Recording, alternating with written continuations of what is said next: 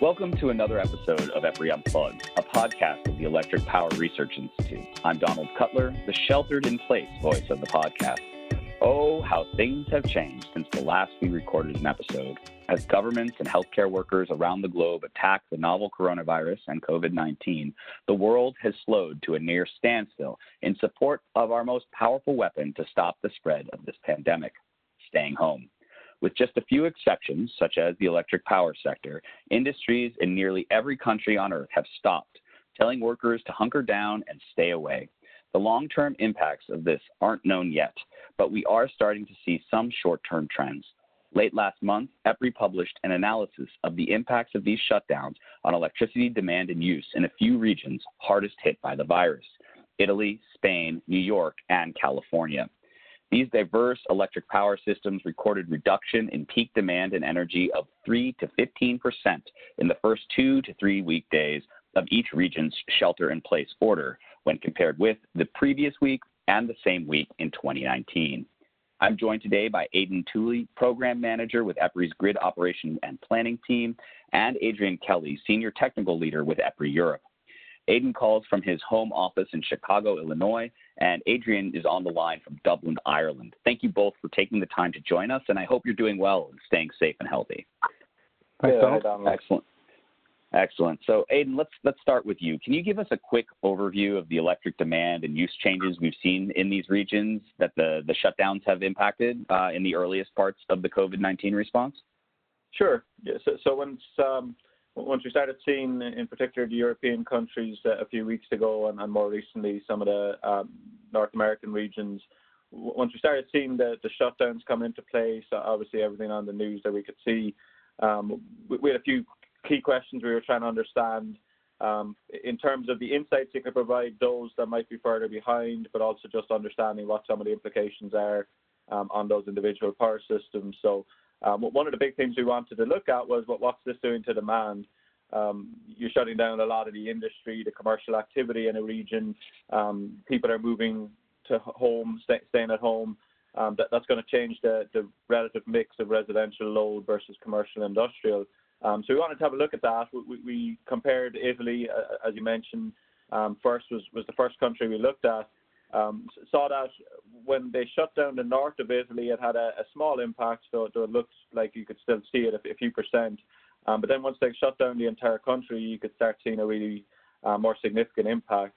The types of measures we were looking at was how does it impact the peak demand seen across the day, in any given day? How does it impact the overall energy usage across the day in the overall system, as well as maybe the minimum demand that you see on the system? All of those can have implications for how you operate. So we wanted to look at how that changes. As I said, started with Italy, started seeing 10 to 15% once the country started shutting down. Then into the second week, it started getting even larger, up to about 20%. And that was for all of those metrics I mentioned: peak, energy, and minimum demand. So started to see these pretty significant impacts. Obviously, as the shutdowns started to take place in other parts of the world, we also started looking at that, and in particular focused on places like Spain, where there's also a significant outbreak there, New York, California, which was the first state to have regional shutdowns here in the U.S. To try and look at what the implications there are. Yeah, and can we take anything from these data and apply it to different parts of the world as more and more regions enact shelter-in-place mandates, or when folks are starting to see quarantine when they're sick? Yeah, I mean, certainly different regions have different underlying behaviors. The share of industrial demand, for example, in Italy is about 40% annual energy compared to maybe half of that in some of the other regions we looked at. So you can't directly translate from one region to the other. They have different climates, different times of the year would have different climates in different parts of the world. And so you do want to take some of those things into account. But what we can generally see is, well, what's the change as people do shelter in place? We've noticed, for example, in many regions, a lower morning peak as people aren't having to get out to work, get their kids out to school. So the increase in load that you typically see in the morning hasn't been as significant in some of those regions.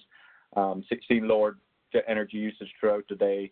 Those types of things will be expected to translate into a greater or lesser extent. The specific numbers aren't going to be the exact same in different regions, but there are general trends that we'd have observed there across the system.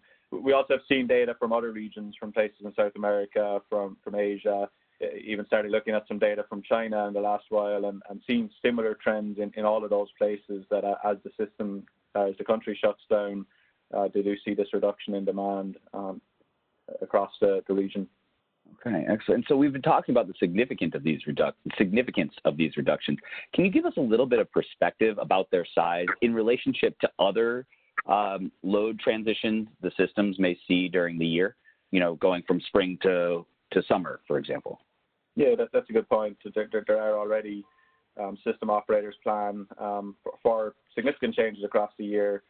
Peak demand in the summer that most of us will see, or in some places in the winter, where spring will have an off-peak or kind of shoulder period. So the types of numbers we're talking about here, the 10 to 20% change, they're not too different, and maybe even less than what you'll see in some systems as you go from peak times of the year to off-peak times of the year. So systems certainly are built to be able to withstand those types of changes across the year. And even within a week, in those regions like Italy, where demand has gone down pretty significantly, basically what's happening is the weekday loads are now starting to look like the weekends. In some places, the weekends are getting a little lower, though in others that's not as clear a trend. But we are starting to see where overall it's starting to look, as you'd expect, more like a weekend as people are staying at home, similar to how they are over the weekend. So the types of changes are well within the kind of normal bounds of what we would see. They're obviously unexpected. There's a reduction in overall energy usage, energy sales, those types of things. But there are, every week we go from a high load in the middle of the week to a lower load at the weekend already. We're now seeing that happen throughout the week. Okay, and so that essentially means, and you've been quoted saying this, that this reduction in load and demand won't have an impact on the reliability of the grid. Can you explain that just a little bit more, for the longer term? Yeah, so thinking in particular there around the ability of the power grid to meet, to balance supply and demand, one of the questions we've gotten from folks when it first started happening is there likely to be a reliability impact? Are we going to be able to meet demand?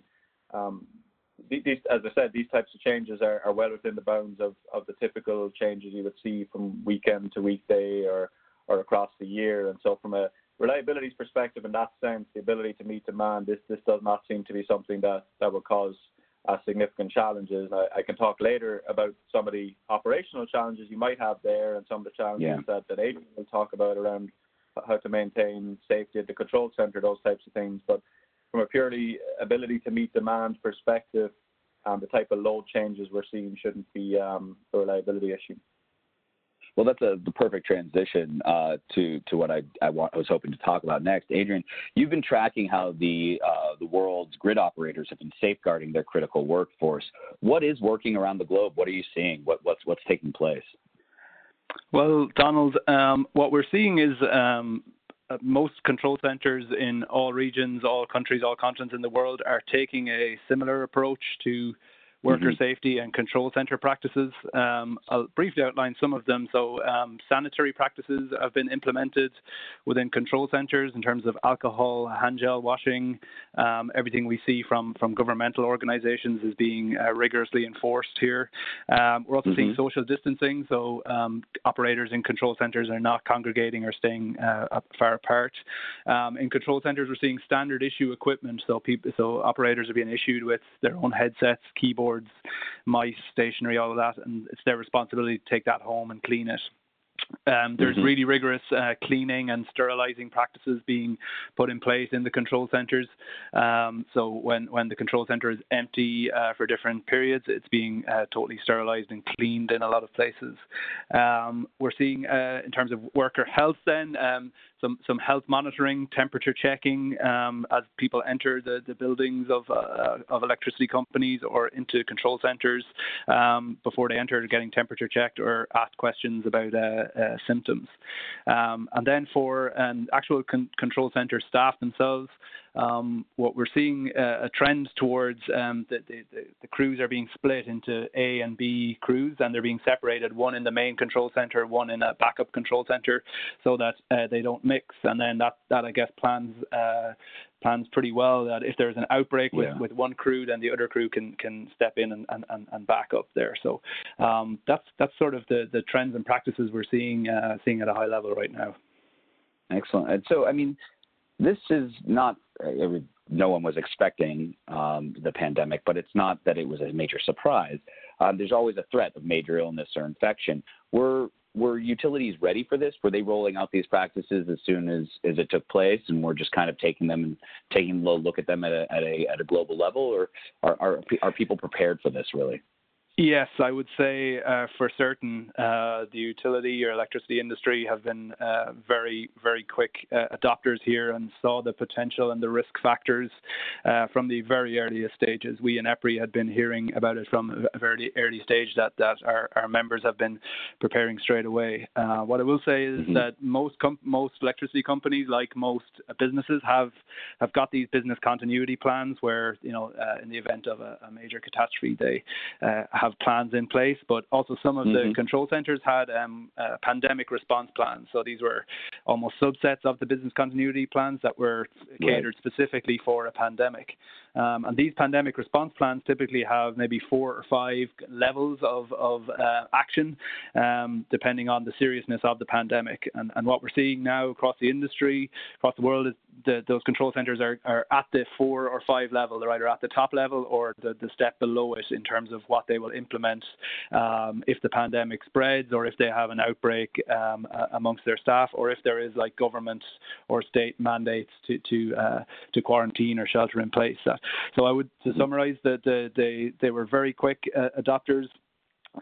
Very cautious and conservative approaches to this, no risks taken, and the business continuity and pandemic response plans are being enforced very rigidly right now. Great. So the work and the plan and making sure the plan works, as we used to say in our safety briefings back in that day. So from that worker safety and operational safety perspective, what else do utilities, energy suppliers, and grid operators need to do to step up to the next level? What's the most impressive new practice you've seen come out of this pandemic? In terms of worker safety, I would definitely recommend, to take all safety precautions, no matter how drastic they appear. At a particular point in time, if they are safety precaution recommended, then they should be taken. I'd also mention that we in EPRI are pulling together utilities on a regular basis on webcasts, on calls, and it's important that electricity companies and utilities reach out to the wider industry to see what their peers are doing here, that they can learn and share best practices from safety from a safety perspective. We're seeing great engagement right across the world: Australia, Asia, Africa, Europe, North America, South America. A lot of people on these calls, and everybody is sharing kind of ideas and practices. Most companies are scenario planning. They're doing best case, worst case scenario planning out to 3-month or 5-month time horizons that we're seeing here. The most interesting thing we've seen right now, I would say, is this practice of sequestering control centers. So right now in the US, there's a small number of utility companies that have taken the highest preparedness step in their pandemic response plan and have sequestered the control center building or brought it into lockdown, which means that those staff within there are there for a month-long period without being able to leave. So it's really quite interesting to hear the companies, how they plan for that, what they've put in place in the control centers. And also, I think it might be important to just recognize the kind of sacrifices that these people are making. They're most cases leaving behind families and friends for a month to be locked in a building for a month on end, just working and sleeping and eating. So it's important to recognize that this is a big sacrifice these people are making, and we see that potentially that's going to kind of spread right throughout the industry as other companies learn lessons from this practice. That's pretty extreme, and I would say that's surprising to me, even as we continue to follow what's going on. But seems to be an important and an important step to safeguarding the system. I mean, we're seeing these types of practices with the folks in the healthcare industry, and there's no doubt that the electric power industry is a critical component to the fight against this. And so I think that's it's very interesting, and it makes sense. So I guess that brings me to kind of the what comes next question. So Aidan, let's start with you. What comes next? What comes next here? What trends are you expecting to see or starting to see as the entire globe is dealing with COVID-19 and the coronavirus? Yeah, so as we've been looking at this in the power system area, one of the first things people are trying to do is adapt their load forecasting, the forecast of how much load is going to be on the system in the following day or following hour, adapting that to some of the implications of the shutdown. So trying to make sure those models can be updated or retrained to capture some of the new profiles, the new shapes that are taking place due to the shutdown. So that'll be one of the first things. As time goes on, we're trying to look at what some of the operational issues that might come up are, and that might be observed on the system, particularly as the loads get lower. So in past, historically, the peak load has been the time people have really been concerned about and plan around. But in the last few years, with a lot of renewables coming on the system, there's been a increased emphasis on low load conditions in general, and obviously those will be more emphasized now as load gets lower. So issues happening at low load conditions, things around managing voltage on the system, aspects like that. Some of those are likely to come off. There's also questions around how some of this might look during the summer as you get to peak load conditions. A lot of the peak load is driven by air conditioning, and so that would still be expected to be a pretty significant load later in the year as people are at home and maybe potentially even higher than usual. So trying to understand what the implications are of a longer shutdown on summer demands compared to the spring demands that we're seeing right now. It's not 100% clear yet. We're trying to dig into that data a little bit and get a better understanding of that. Other aspects that people are starting to think of as well as you look into the future are things like how do they actually plan their maintenance on the system as they're now trying to get more maintenance done, maybe in a reduced amount of time later in the year, that type of thing. So we're trying to figure out what some of the implications are. I think Adrian can probably speak a lot more to some of the control center type implications as well. Yeah, that's definitely where we're headed next. Adrian, what do you expect to see? Will this start a larger trend in health-focused critical worker safety, or what are you seeing coming down? What's new into the future? I guess in the very short term, I guess there's short, medium, and long-term impacts. I think here, Donald, from the very short term. We haven't heard reliable information that an operator has got COVID-19 and that it's spread among an operating crew, but I think it's a fair assumption that this will happen in the short term. So when an outbreak happens for an operator, what happens there? What steps did that particularly unlucky utility take to mitigate that? We'd be interested in tracking that and hearing about that, because if it happens once, it may happen somewhere else. Other short-term impacts might be, as I spoke about, this process of sequestering control center buildings. As other companies kind of consider that or go ahead and do that, what are the lessons to be learned? If this is happening for 6 months or 9 months or longer, how can we all learn from this? This is a very hot topic on our calls right now. Yeah. In terms of medium impacts, as Aidan said, we're seeing operators are cancelling outages on the system, both transmission and generation right now, and while that's useful for reliability right now in the system, where you're not taking too many outages, but if they're being deferred into the fall or after summer, this might cause issues there. And then in terms of like long-term issues on worker safety, worker health and safety, as you asked there.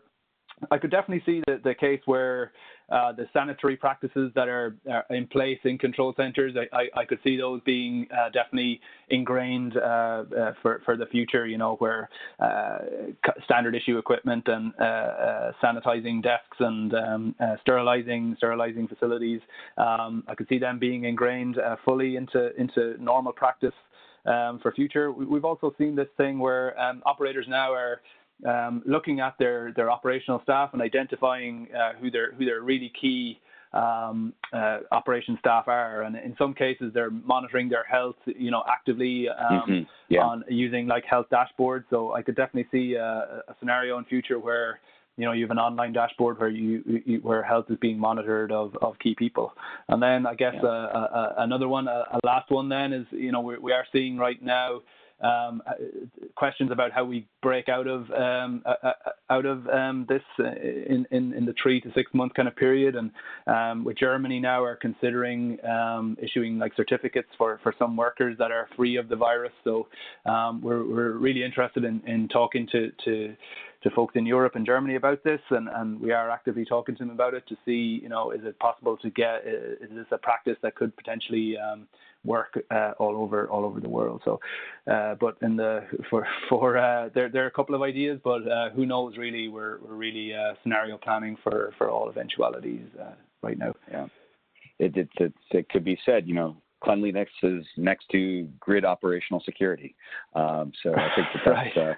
Really what we're taking a look at here is making sure that this critical industry stays open and keeps lights on for everyone around the globe. But I think the thing that I'm taking away from this most is really the collaborative, the process that's taking place with everyone, with folks on every continent, making sure that the system continues to work in the face of really unprecedented situation. So thank you both for taking some time to talk with us during this crisis. I know it's challenging to find time for anything outside of even the most urgent tasks these days. So thank you both for joining me today. And thank you to everyone listening to this episode of EPRI Unplugged. Please subscribe to the podcast wherever you get your podcasts. Thank you to the entire EPRI Unplugged team, Amy Mills, executive producer and host, Matthew Oakley, technician and editing, Kaylin Hensley, social media and marketing. And until next time, we are shaping the future of electricity. Stay safe, everyone.